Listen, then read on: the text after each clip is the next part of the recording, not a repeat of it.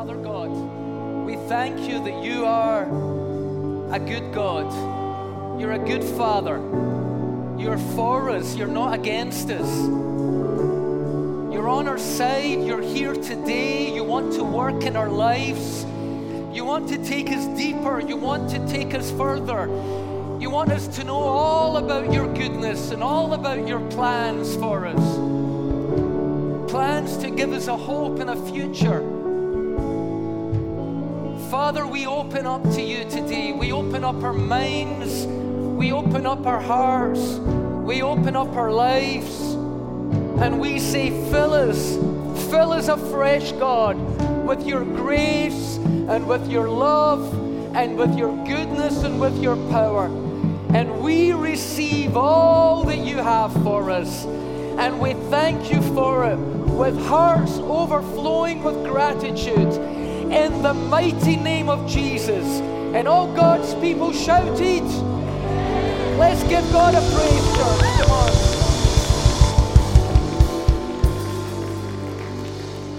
Go ahead and take a seat.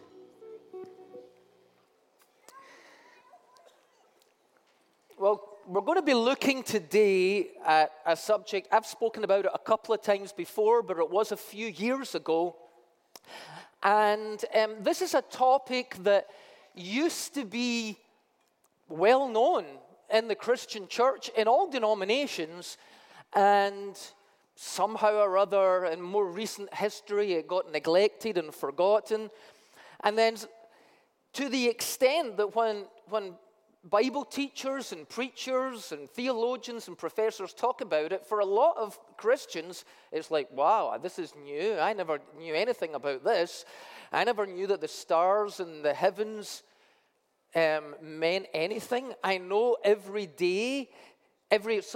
year since I was a little kid, I sang Christmas songs about the stars in the bright sky. Look down where he lay, the little Lord Jesus, asleep in the hay. And I know the Christmas story is full of all these strange astrologers following stars and coming and finding Jesus, but that's about it. I didn't know that any of that really meant anything. So today we're going to be looking, I can't actually remember what I've called it. What have I called this one? Signs in the sky. We're going to be looking at signs in the sky.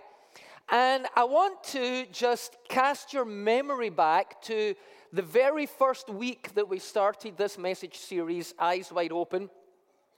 And if you weren't here, the video is online, in which I talked, it was like the introduction to the whole thing, and I talked about two different things. One was that as a Christian, as I was maturing as a Christian, and as I became a pastor, and I was a young pastor, I was troubled by some dysfunctional approaches to the Christian faith. You know, when people become judgmental and angry and legalistic, and everything's about what's wrong with you, and about the devil, and about hell, and about all scary things. And people neglect the good news, the gospel, the joyful announcement, the glad tidings. That's what the word gospel means. The great, encouraging message that God is a God of love, that he loves the whole world so much that he sent his son. He is your Savior. You can enter into a relationship with God. The good news seemed to be overshadowed by darkness and fear and doubts and judgmentalism. And that bothered me. And I knew that was not what Christianity was all about. But then the other thing that I mentioned was that I noticed there were things in the Bible to do with the end of an age. And Jesus predicted that an end of an age would come. And the more I looked at that, the more I could see that there were these two ages in the Bible. There was like the Old Covenant age and the New Covenant age. And the Old Covenant age, with all of its laws and its 10 commandments and its hundreds of other rules that went around, all of that passed away, that we're not supposed to be trying to live up to some law code, but we're under a new age where God's Spirit dwells in us, where he cleanses cleanses us from our sins. We don't have to work to undo our bad karma. We are forgiven. We are cleansed. He dwells within us by his Spirit. He works in our lives and through our lives. Completely different ages. But then as I studied more, I saw that there wasn't just these two ages in the Bible. The Bible talked about former ages, and it talked about ages to come. And as I grew, and as I read, and as I studied, and as I researched, and as I looked at all of the other great Bible teachers and theologians and historians that have written about these things, I really came to understand that God's plan is so much bigger than most of us think it is. We think of Jesus being our personal Savior, and thankfully he is. We also think of him being the head of the church. So God leads his church, and that's true as well. But God isn't just the God of you personally. He's not just the God of the Christian church. Don't know, this might come as a shock to you, but Jesus actually wasn't a Christian. Don't know if you've ever thought about that. Jesus wasn't a Christian. That hadn't been invented yet, okay? God is not just the God of the Christian church. He's the God of the whole world. The earth is the Lord's and everything in it, the world and all that it contains. He's not just the God of the whole world, he's the God of the entire universe. Every star and planet and galaxy has been put there for a purpose and a meaning. Not only does your life have meaning, not only were you put in this world for a purpose, but the Pleiades constellation was put there for a purpose and is spoken about in the Bible. Everything in all the universe. God is the God of the whole universe, and however many other universes he may have created as well. I don't know. God is a much bigger God. Also, we kind of think of like human history as people stumbling about, not knowing who God is, and then Jesus came and says, ta-da, I'm here, everybody. I'm here to tell you about God, and now we've got the message. But actually, as we understand that God has a great plan of the ages throughout, not only throughout the church, not only throughout the world, not only throughout the universe, but throughout the entirety of history, God has been working out a great big plan to bring everything to a marvelous and incredible conclusion. And that's what we're going to look at today. And when I was looking at all of these things about this great plan that God has had, one of the things that I noticed, and again, I'm not going to show you them all, we did them the very first week, I gave you a long list of verses in the Bible that mention the constellations in the sky. Things like the Pleiades and Orion and so on, but also the 12 symbols of the zodiac as well. And that really interested me. Why are all of these zodiac? And sometimes I'd be reading the book of Revelation. Behold, I saw a sign in the sky, a woman with a crown of 12 stars around her head. Now, that's the constellation Virgo. In the book of Revelation, behold, I saw a rider on a horse with a bow in his hand. That's Sagittarius. And another dude with a set of scales. Isn't that Libra?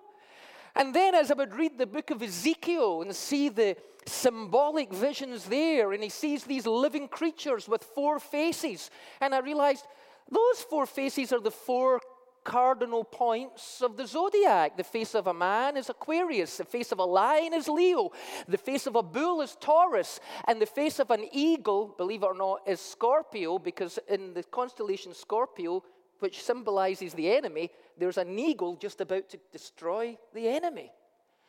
I'm thinking, there's something to this. So I began to read and study old books. And one of the other things that interested me was how when you read old books from the early Christian church, or even from ancient Jewish rabbis, you would find out that they would tie the 12 disciples of Jesus or the 12 tribes of Israel to the 12 constellations of the zodiac. I think I've got an image.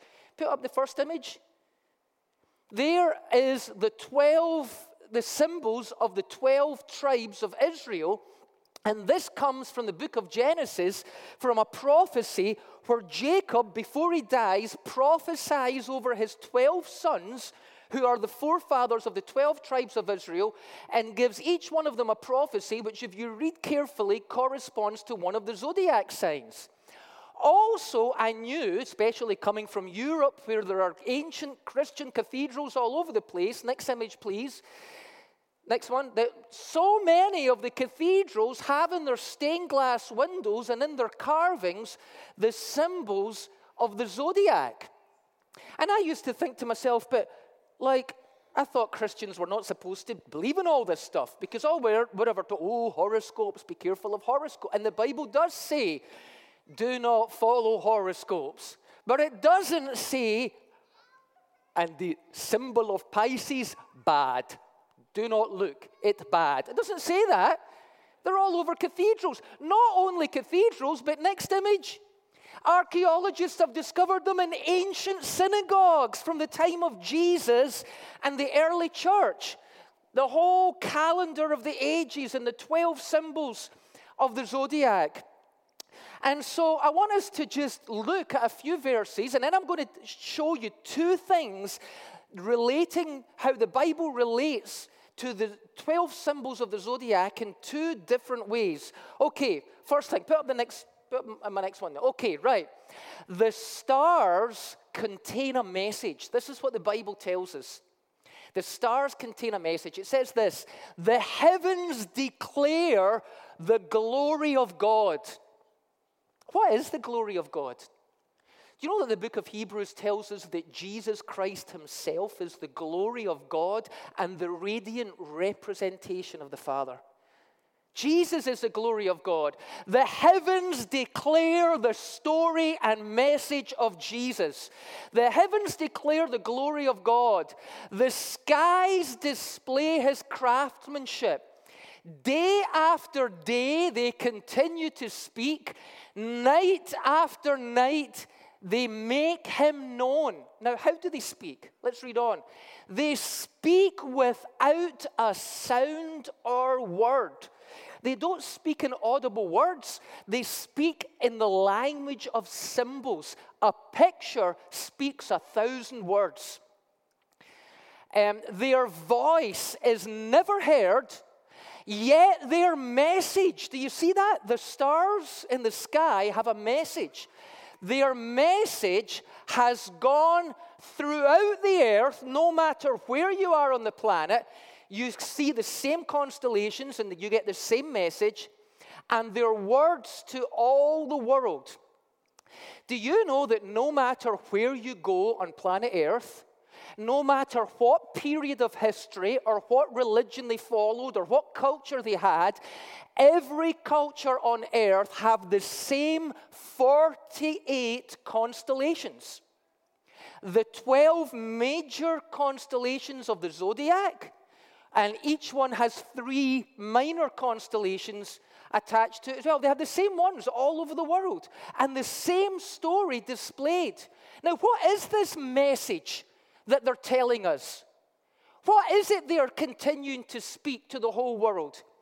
The Apostle Paul quotes this verse in the New Testament, and he tells us that the message that is being proclaimed is the message of the gospel. Let's look at the next verse.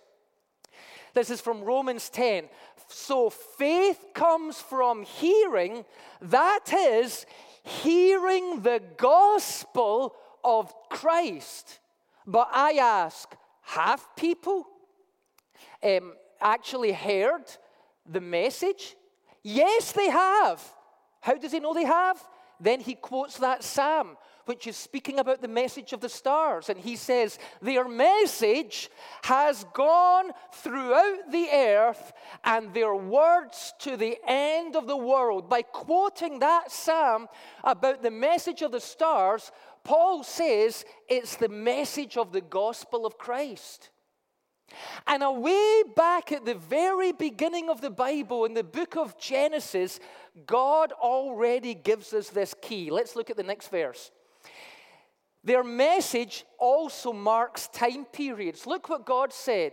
And God said, Genesis 1:14, let lights appear in the sky to separate the day from the night, and let them serve as signs and to mark the seasons and days and years. The stars and the sun and the moon, they have two purposes. One purpose is as signs, star signs, constellations, signs that tell a message that declares the glory of God all over the world, a message which Paul says is the gospel of Christ. And their second purpose is as a calendar to mark periods of time. So that is what they're all about. We're going to come back to the periods of time in a moment, and I want to deal first of all with their message. So let's go on. Let's continue to look on, and let's look at the message of the signs. The constellation as signs. We call them signs, don't we? You know, were you ever in a bar and somebody next to you said, "What sign are you?" Or did that only happen in the 70s or something? We call them signs. And they're annual signs. The reason that there are 12 months in the year is because there are 12 signs in the zodiac. I'm aware some Christians don't like the word zodiac. If you really want to be all Hebrew and biblical, you can use the Hebrew word Mazaroth if you want. But it's even a weirder word to say than zodiac. But whatever, the zodiac or the Mazaroth, which is the Hebrew and biblical name for the 12 constellations of the zodiac, there are 12 of those. And that's why there's 12 months in the year. Because in ancient, now our calendar had days added and had it jumbled about and it's moved off sync a little bit. But in ancient calendars, each month was one zodiac constellation, including the Hebrew calendar in the Old Testament. And so let's go through them. Now, before we go through them, let me say this. I am not going to do this subject justice today, and I'm going to tell you why. There's 12 symbols in the zodiac. Each symbol has a name. Each name has a meaning that tells a story, and its name is also linked to passages in the Bible. That's all I'm going to have time to tell you today, but you can go further and deeper. Like the rabbit hole goes way deeper than that. For instance, in each constellation, every star in that constellation also has an ancient name. And each of those ancient names of the stars also have a meaning which contributes to the story of the overall symbol.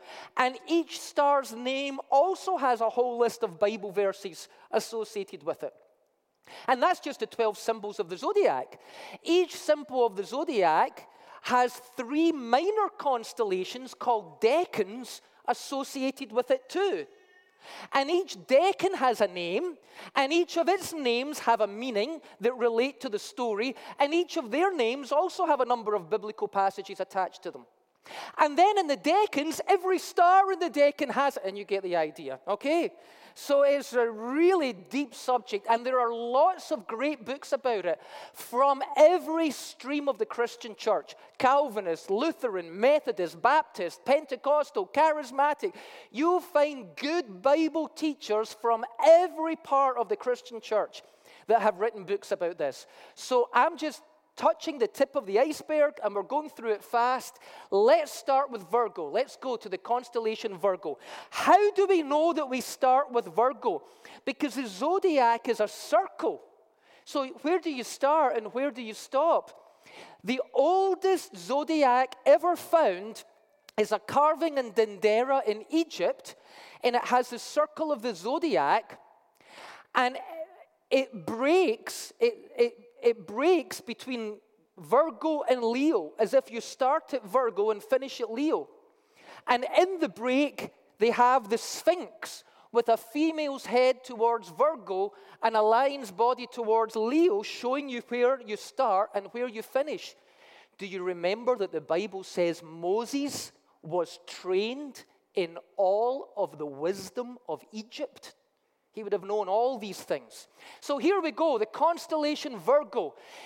That constellation means this, a virgin. Actually, the ancient word for Virgo actually means more than virgin. It literally means virgin birth.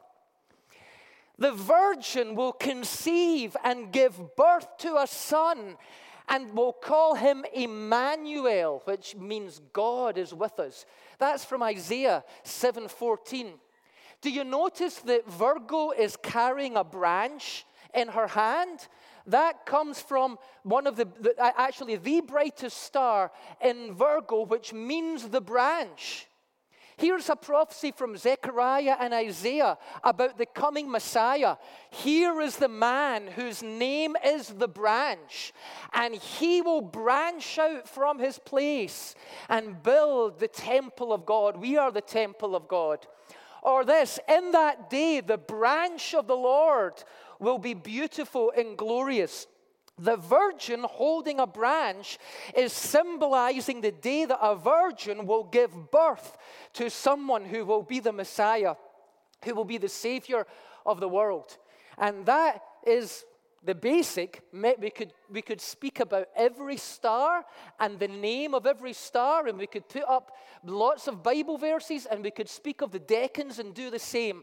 But you get the idea. Virgo is a prophecy in the sky. A prophecy in the sky. Can you imagine living back in the ancient times before there was Netflix or the internet? And you're sitting on your porch and your kids are saying, Daddy, what do these stars mean? And you would tell your children the story that your father told you, and you would tell them that is Virgo. There's coming a day when something amazing is going to happen, and a virgin shall give birth to her son, and he will be our Savior. And what about that one, Daddy? Well, let's go on and look. The next one, let's put the next one up. Libra, the scales. The scales, we use this symbol today as a symbol for justice. The Savior will pay for our debt of sin and will once again balance the scales of justice.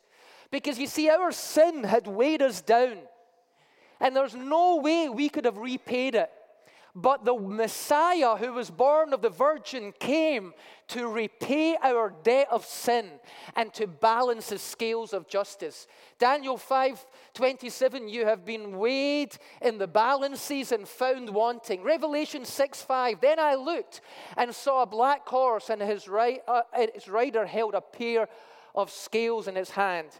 You know, very often, especially if you've kind of messed up in life, in the past, you kind of feel like, oh, I'll never get to be like as spiritual and as holy as other Christians because they started at a better place than me, you know. They were homeschooled, and they've got homeschool privilege. I started later on. It's not fair. You know, there's nothing you need to do to balance out your life. You just need to bring your life into alignment with God, and He will bring balance and harmony into your life. He will lift your burden of sin and bring you back to a place of equilibrium in life once again. Let's look at the third chapter of the annual story. I'm saying it's once every month because each month a different constellation arises on the horizon and comes up. And every month, God writes a different chapter of His story in the sky, 12 chapters in all. Scorpio the scorpion. Evil will sting the Savior, but will itself be crushed by him. In some ancient zodiacs, it's a scorpion, and in some ancient zodiacs, it's a dragon, and in some ancient zodiacs, it's a serpent. Isn't it interesting that in the Bible, scorpions and serpents and dragons all symbolize the same thing? They all symbolize evil. They all symbolize the devil. There's all these things about a serpent will bite the Savior's heel, but he will crush it. There's all these things about crushing scorpions and serpents. Look, I will put enmity between you and the woman. This is God speaking to the serpent, to the devil. And between your offspring and hers, he will crush your head and you will strike his heel. A prophecy that the Messiah would come, and the devil striking his heel, the serpent biting his heel, Scorpio stinging him, is the Messiah being killed. But then the Messiah rises from the dead, crushing all evil under his feet, and then says, "Oh, death, where is your sting?" Completely defeated. Look what Jesus said in Luke 10 to us. "I have given you authority to trample on scorpions and serpents and over all the power of the evil one, and nothing will by any means harm you." Isn't that a good message? And that's just chapter 3. You know, some preachers, I've actually heard this, some preachers say, before we tell people the good news that they can be forgiven, we need to tell them the bad news first of all. That they're sinful, hell-bound, depraved people. The gospel in the sky doesn't start off with the bad news. I think most of us know we're pretty screwed up and we need a Savior, honestly. The gospel starts with the good news. A virgin's going to have a son, and he will be the Savior. He will lift your burden of sin. He will defeat your enemy and give you the power to trample him under your feet. It starts with good news. Chapter 4. I'm never going to get through this. Chapter 4. Sagittarius the archer. Now the archer, you know how the Bible says all have sinned and fallen short of the glory of God? See that word sinned? It's actually an archery term. It means to have fired an arrow but missed the mark. All of us miss the mark. And where we have missed the mark and fallen short, the Savior will come down to earth and point us to the heavens. And in the zodiac, the arrow of Sagittarius is about to go straight through Scorpio, the enemy. Pshung! And render him powerless. I looked, and behold, a white horse, Revelation 6:2. And its rider had a bow, and a crown was given to him. And he came out conquering and to conquer. Romans 3:23. For everyone has sinned, missed the mark, and fallen short of God's glorious standard. Chapter 5. Put up chapter 5. Next one. Chapter 5, Capricorn, the fish goat. It has two different natures. It's half a fish and half a goat. The goat part symbolizes the scapegoat. The fish part symbolizes humanity. I will make you fishers of men. The scapegoat, remember in the Old Testament, they sacrificed a goat, or they sent a goat out as a scapegoat that took their sins away. The scapegoat who takes our sins away is somebody who has come down and become one of us. The scapegoat of atonement is slain for the redeemed. By the way, there are two stars in the head of Capricorn, Deneb, Al-Gedi.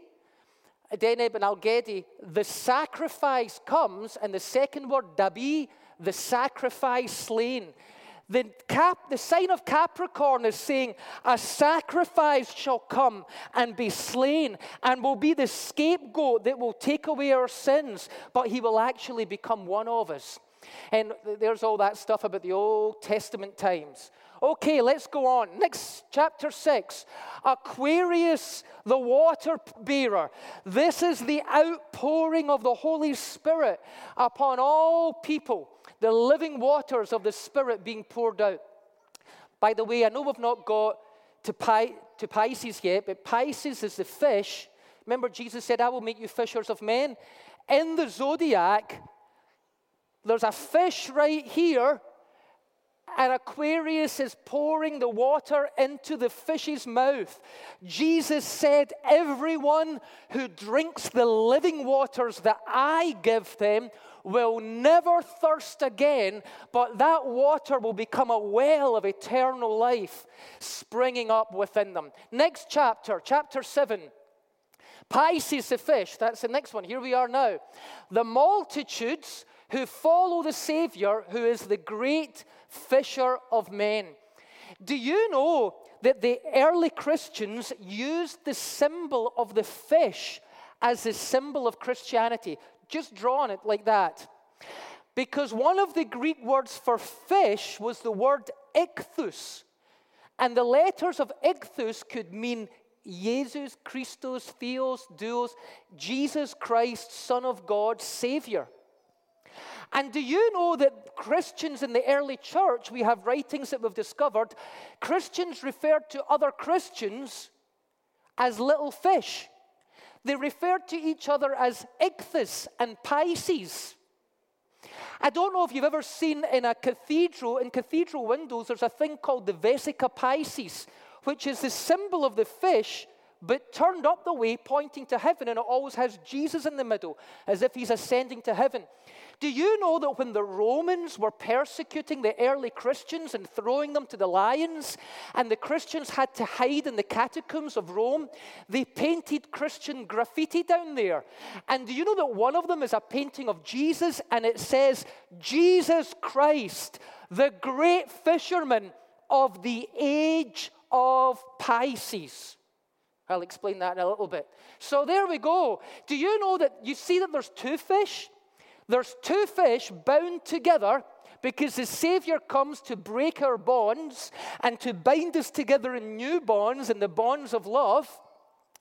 And the reason there's two fish is because Jesus' ministry began with a miraculous catch of fish, and it ended after his resurrection with another miraculous catch of fish.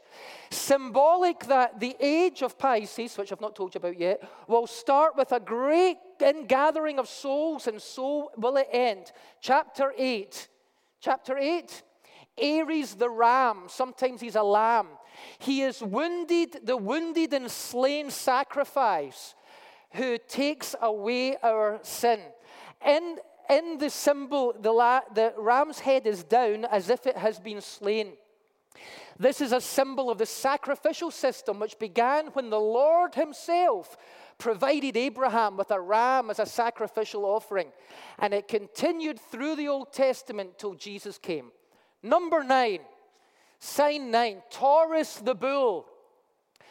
And bulls were regarded as agricultural animals that could push other animals out the way, that could plow fields. The coming one will push forth like a bull or an ox and plow the field of the world, bringing a great harvest.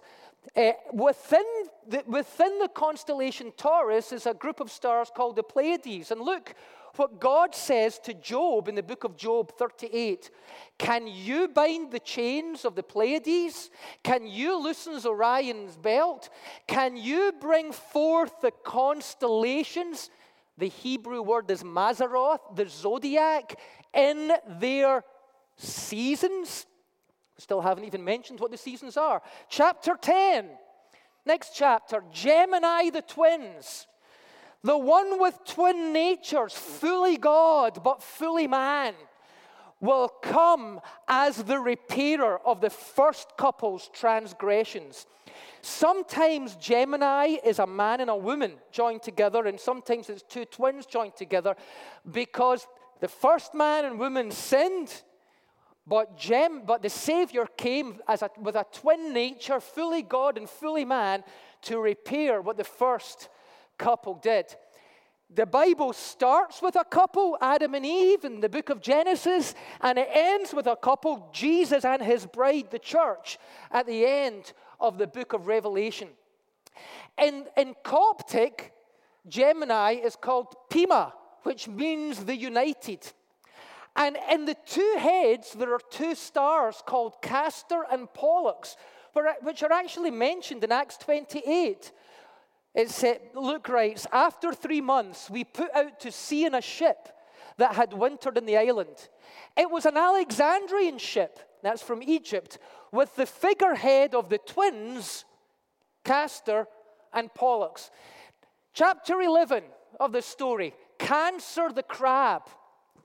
Now, it's funny because to us it's a crab, and the word cancer is a bad word to us. It's like, oh, that's not a good thing. But originally that word didn't mean anything bad. It didn't mean a disease. And the crab symbolized two things. It symbolized being underwater, but it also symbolized a creature that could encircle.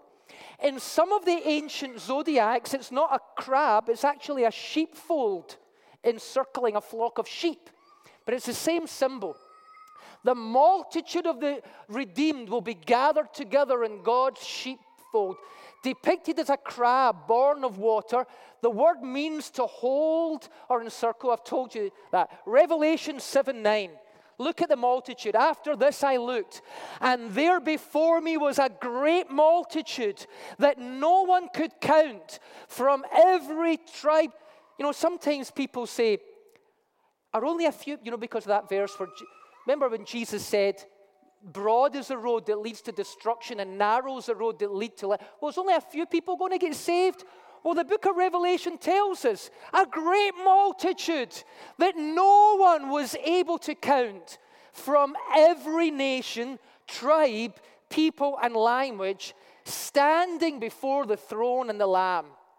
Number 12, Leo the lion, the Messiah, will return at the end of all the ages as the Lion of Judah. Leo is depicted as jumping on Hydra. Hydra is like what do you call it? Like a dragon or a serpent. This constellation shows the final battle and is the last celestial sign. Revelation describes Jesus as the Lion of the tribe of Judah. First he came as a lion, his second coming will be as a lamb. Revelation 5 and 1 Corinthians 15, the Lion of the tribe of Judah has prevailed, and the last enemy to be destroyed will be the enemy of death. There are the 12 signs of the zodiac as signs. God said, let there be lights in the sky and let them serve two purposes. First of all, as signs that give a message of the glory of God. Paul said it was the gospel of Christ. And before the Bible was ever written, before hieroglyphics were painted on walls, God painted his wonderful message in the night sky. And not only did they tell a story every month and every year, but they mark periods as well. And let me just very briefly show you that. Put up the next slide, please. The next one. Oh, forget the deacon. Well, put that up quick. Put it up quick. I don't have time. Put it up, the next one. So these are the deacons. Draco is one, and we looked at that last week. Next one. You need to go fast. I like Hercules. Hercules is beating up a serpent that's in the tree of the knowledge of good and evil. Get out of there, devil. Next one. Boötes is in the book of Revelation, the harvester, and I think I've got one more there. Orion, the coming one. Orion is the messianic one. Right, next. The constellation as seasons. We're not going to go through all 12. I don't know how long the planet has been here. I don't know how long it's going to be here. I don't know how many times the great circle of the ages has happened. But there's a few that just correspond to the Bible. So let's look at them now. Let's put them up. Here are some ages in the Bible. Let's go back to the age of Gemini. You know how I said every month a constellation comes up and is prominent? Not only do constellations mark a month, but they also mark in the ancient calendar something called an age. As well as we've got a year. We know what a year is. A year is 12 months. But in the ancient world, all over the world, they had something in their calendar called ages. They didn't just have the year, of 12 months, they had something called the Great Year, which is almost 26,000 years long. And the Great Year has 12, not 12 months, but 12 ages in it. Do you remember in 2012 there was all this palaver about the Mayan calendar predicted the end of the world? And do you remember the end of the world in December 2012? Did you miss that one? So, the world, they even made movies about it. I'm sure there was a Nicolas Cage movie about it as well. I'm absolutely positive. And no matter how many times experts came on the TV and said, it's not the end of the world, it's the end of an age, the calendar just clicks right on again. Nobody listened. End of the world. No, it was the end of an age. All the ancients had this great year with 12 ages in it. If you go back to the age of Gemini, that happens biblically at the time of the story of Adam and Eve together in the garden, Gemini. And this is the age of duality, because when they sinned, all of a sudden, before that, man and woman were in harmony with one another. Humanity and creation were in harmony with one another. The earth and the Creator were in harmony with one another. All of a sudden, they eat of the tree of the knowledge of good and evil, right and wrong, dark and light, all of these kinds of dualities. And before you know it, man and God are against one another. Man and creation are against one another. Man and woman are against one another. Cain and Abel, brother killing brother. Dualism enters in that age. The age of Taurus the bull. This was the age of agriculture, when all over the world agriculture and the plowing of fields started, and all over the world religions began to incorporate this symbol of the bull, and holy cows began to appear, and all of that kind of stuff. After that came the age of Aries the ram. This is where it gets interesting for us. Do you know when the age of Aries the ram started? Do you remember that story in the book of Genesis where God says to Abraham, take your son, your only son Isaac, up the mountain and offer him as a sacrifice to me? And we read it and we're like horrified. I mean, I'm a pastor. If a church member came up to me one day and said, God told me I have to sacrifice my son, I would say, that was not God that spoke to you. In fact, lock the doors and don't let them out until we deal with whatever weird stuff's going on here. Abraham doesn't bat an eye because he lived in a pagan culture.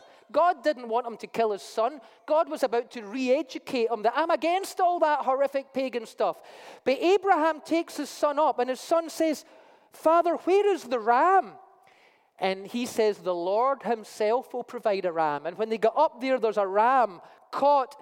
And Abraham offers the ram as a scapegoat, as a sacrifice for his sins. And for the next 2,000 years, this sacrificial system is in place. The age of Aries started when Abraham offered the ram, and the age of Aries ended in AD 70 when the Romans destroyed the temple in Jerusalem, and there were no more sacrifices ever again because Jesus Christ himself was the full and final sacrifice for our sins. The age of Pisces, the fish. Now, it actually, you're saying, how could it begin in 6 BC and the one before it didn't end till 70? You know how you can go out in the morning and the sun is already rising, but the moon hasn't fully set yet? Is it daytime yet, or is it nighttime? It's the same with the constellations. There's a big period of time, decades, where one is beginning to fall and the other is beginning to rise, and there's a bit in the middle called a transition or a cusp, the cusp of the ages. Do you know this was when Jesus was conceived? Do you know that's when the age of Pisces started? And it is the current age, but it is beginning to descend. The coming age is the age of Aquarius. Aquarius is the outpouring of the Spirit globally throughout the entire world. the earth will be filled with the glory of the Lord as the waters cover the sea. This is a great age. In fact, in the book of Hebrews, these people were in the age of Pisces, the early Christians, and in the book of Hebrews he says, you Christians, you've experienced the Holy Spirit, you've received God's Spirit, and you've used spiritual gifts. Then he says this, you have already tasted the powers of the age to come. Let me tell you something about the age of Aquarius. The age of Aquarius has already begun to ascend. But it also had these decans, these smaller constellations. Do you know at the beginning of the 20th century, the first decans of Aquarius, the first heralds of Aquarius began to ascend? And at the same time on earth, the Christian church was becoming hungry for an outpouring of the Holy Spirit. And the Pentecostal movement started. In the 1940s, the next decan of Aquarius began to ascend. And in the Christian church, a great move of healing began to take place as the gifts of the Spirit began. And then in the 1960s, when people wrote songs like, "This is the dawning of the age of Aquarius," Aquarius itself began to appear and poke its little head over the horizon and say, "I'm on my way." And during that time, there was this hippie movement all over the Western world. And all of them were aware that there was some kind of new age coming, some Aquarian age. Some of them got into the New Age movement and talked about the New Age that way. But God's Spirit continued to be poured out in a mighty way. And hundreds of thousands of hippies found Jesus Christ as their Savior and received the baptism in the Holy Spirit in what was called the Jesus People movement as Aquarius began to ascend. And as Aquarius has continued to ascend, there was then the charismatic renewal throughout the Christian church. And then prophetic movements, and more and more every year it seems that the Christian church is saying, "More, Lord, we want to open up more and more to your Holy Spirit." Put up my next image, please. Oh, I need to bring this to a close. Here is the way they work. Look, here's just three of them. Here's the age of Aries. That was the old covenant. The Feast of Passover speaks about that. Then there was the age of Pisces. When the Christian church began, the new covenant began, and that began on the Feast of Pentecost. Then there's Aquarius, the age to come, and that is tabernacles, where the dwelling of God. God isn't just visiting his church in revival, he's dwelling. By the way, that little T means a transition period. That's when Jesus was born. That's when Jesus lived, died, rose again from the dead, and poured out his Holy Spirit. And we also today are living in a transition period when one age is coming to an end and another one is coming to birth. So what will happen? What will all happen? Let me show you a passage. Quickly, people. Quickly up there, media people, because I'm going to go over my time. Here's Jeremiah, Micah, Isaiah. They all prophesy as the ages continue to turn, as God's kingdom continues to advance. What will the world be like as more and more and more people open up their lives to God? But as the kingdom of the increase of his government and peace, there will be no end. What will it be like? Well, you won't need to worry about personal evangelism so much, because look, where no one will say to his neighbor, "Know the Lord," for they shall all know the Lord, from the least to the greatest. The earth shall be filled with the knowledge of God. They will all know the Lord, from the least to the greatest. For I will forgive their iniquity, and their sin I will remember no more. And what will happen to people and to nations as they get changed? They will beat their swords into plowshares and their spears into pruning hooks. Nation will not take up sword against nation, nor will they train for war anymore. And what about safety and private property and financial provision? Everyone will sit under their own vine and under their own fig tree, and no one will make them afraid. The new Jerusalem I make will be full of joy, and her people will be happy. Next verse. I myself will be filled with joy because of Jerusalem and her people. There will be no weeping, no calling for help. Babies will no longer die in infancy, and that stupid, evil law that New York have just passed will be struck down in the name of Jesus Christ. That is nothing but child sacrifice. Killing a baby after it's come out of the womb. Dear Lord in heaven, that day's coming to an end, folks. Babies will be allowed to live out their full lifespan. And those who live to be 100 will be considered young. To die before that, people would think of it as a sign of punishment. People will build houses and get to live in them. They will not be used by someone else. Next slide.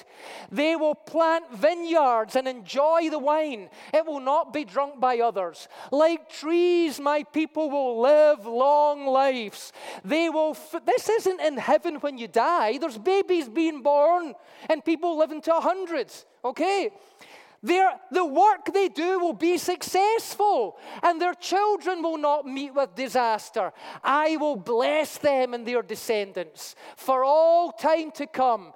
Even before they finish praying to me, I will answer their prayers. And look at the whole ecology. Wolves and lambs. Well, I love those videos that you get on Facebook where it shows you, like a tiger, and there's a baby baboon. And you think the tiger's going to kill the baby baboon, and instead she adopts the baby baboon and carries it about. And then I think of these verses. Wolves and lambs will eat together. Lions will eat straw as cattle do, and snakes will no longer be dangerous. And there will be nothing harmful or evil. Good days are ahead, church. God is in charge. His kingdom is coming. His will is being done. The earth will be filled with the knowledge of the glory of the Lord. As the waters cover the sea, let's stand together. We're going to pray. Come on. Let's get this prayer up. And I'm hoping that every week as we pray this prayer, its meaning is becoming more and more rich for you. Let's lift up our hands high to heaven. Do you know that that's why people lift their hands up? God isn't up there. God's everywhere. But as they looked up at night, they read the message of God, the Creator in the night sky, and raised their hands to heaven to give Him praise. Okay, are we ready? Are we ready? Let's go. Let's go. Beloved Father, who fills all realms, may you be honored in me. Let your divine rule come now. Let your will come true in all the universe, in the heavens and on earth. Give us all that we need for each day, and untangle the knots of unforgiveness that bind us within, as we also let go of the guilt of others. Let us not be lost in superficial things, but let us be free from that which keeps us from our true purpose. From you comes all rule, the strength to act, and the song that beautifies all from age to age. Amen. Let's give Him a praise, church. Come on. Now I can see clearly, my God, you were for me, and you won't let go. Now I can see clearly, my God, you were for me, and you won't let go, 'cause your love won't let me down. And I know it's true, yeah, I know that your love is all around. I believe in you, holding on to you, holding on, and I know you will never fail. I want all of you, you never change. Your love won't let me down.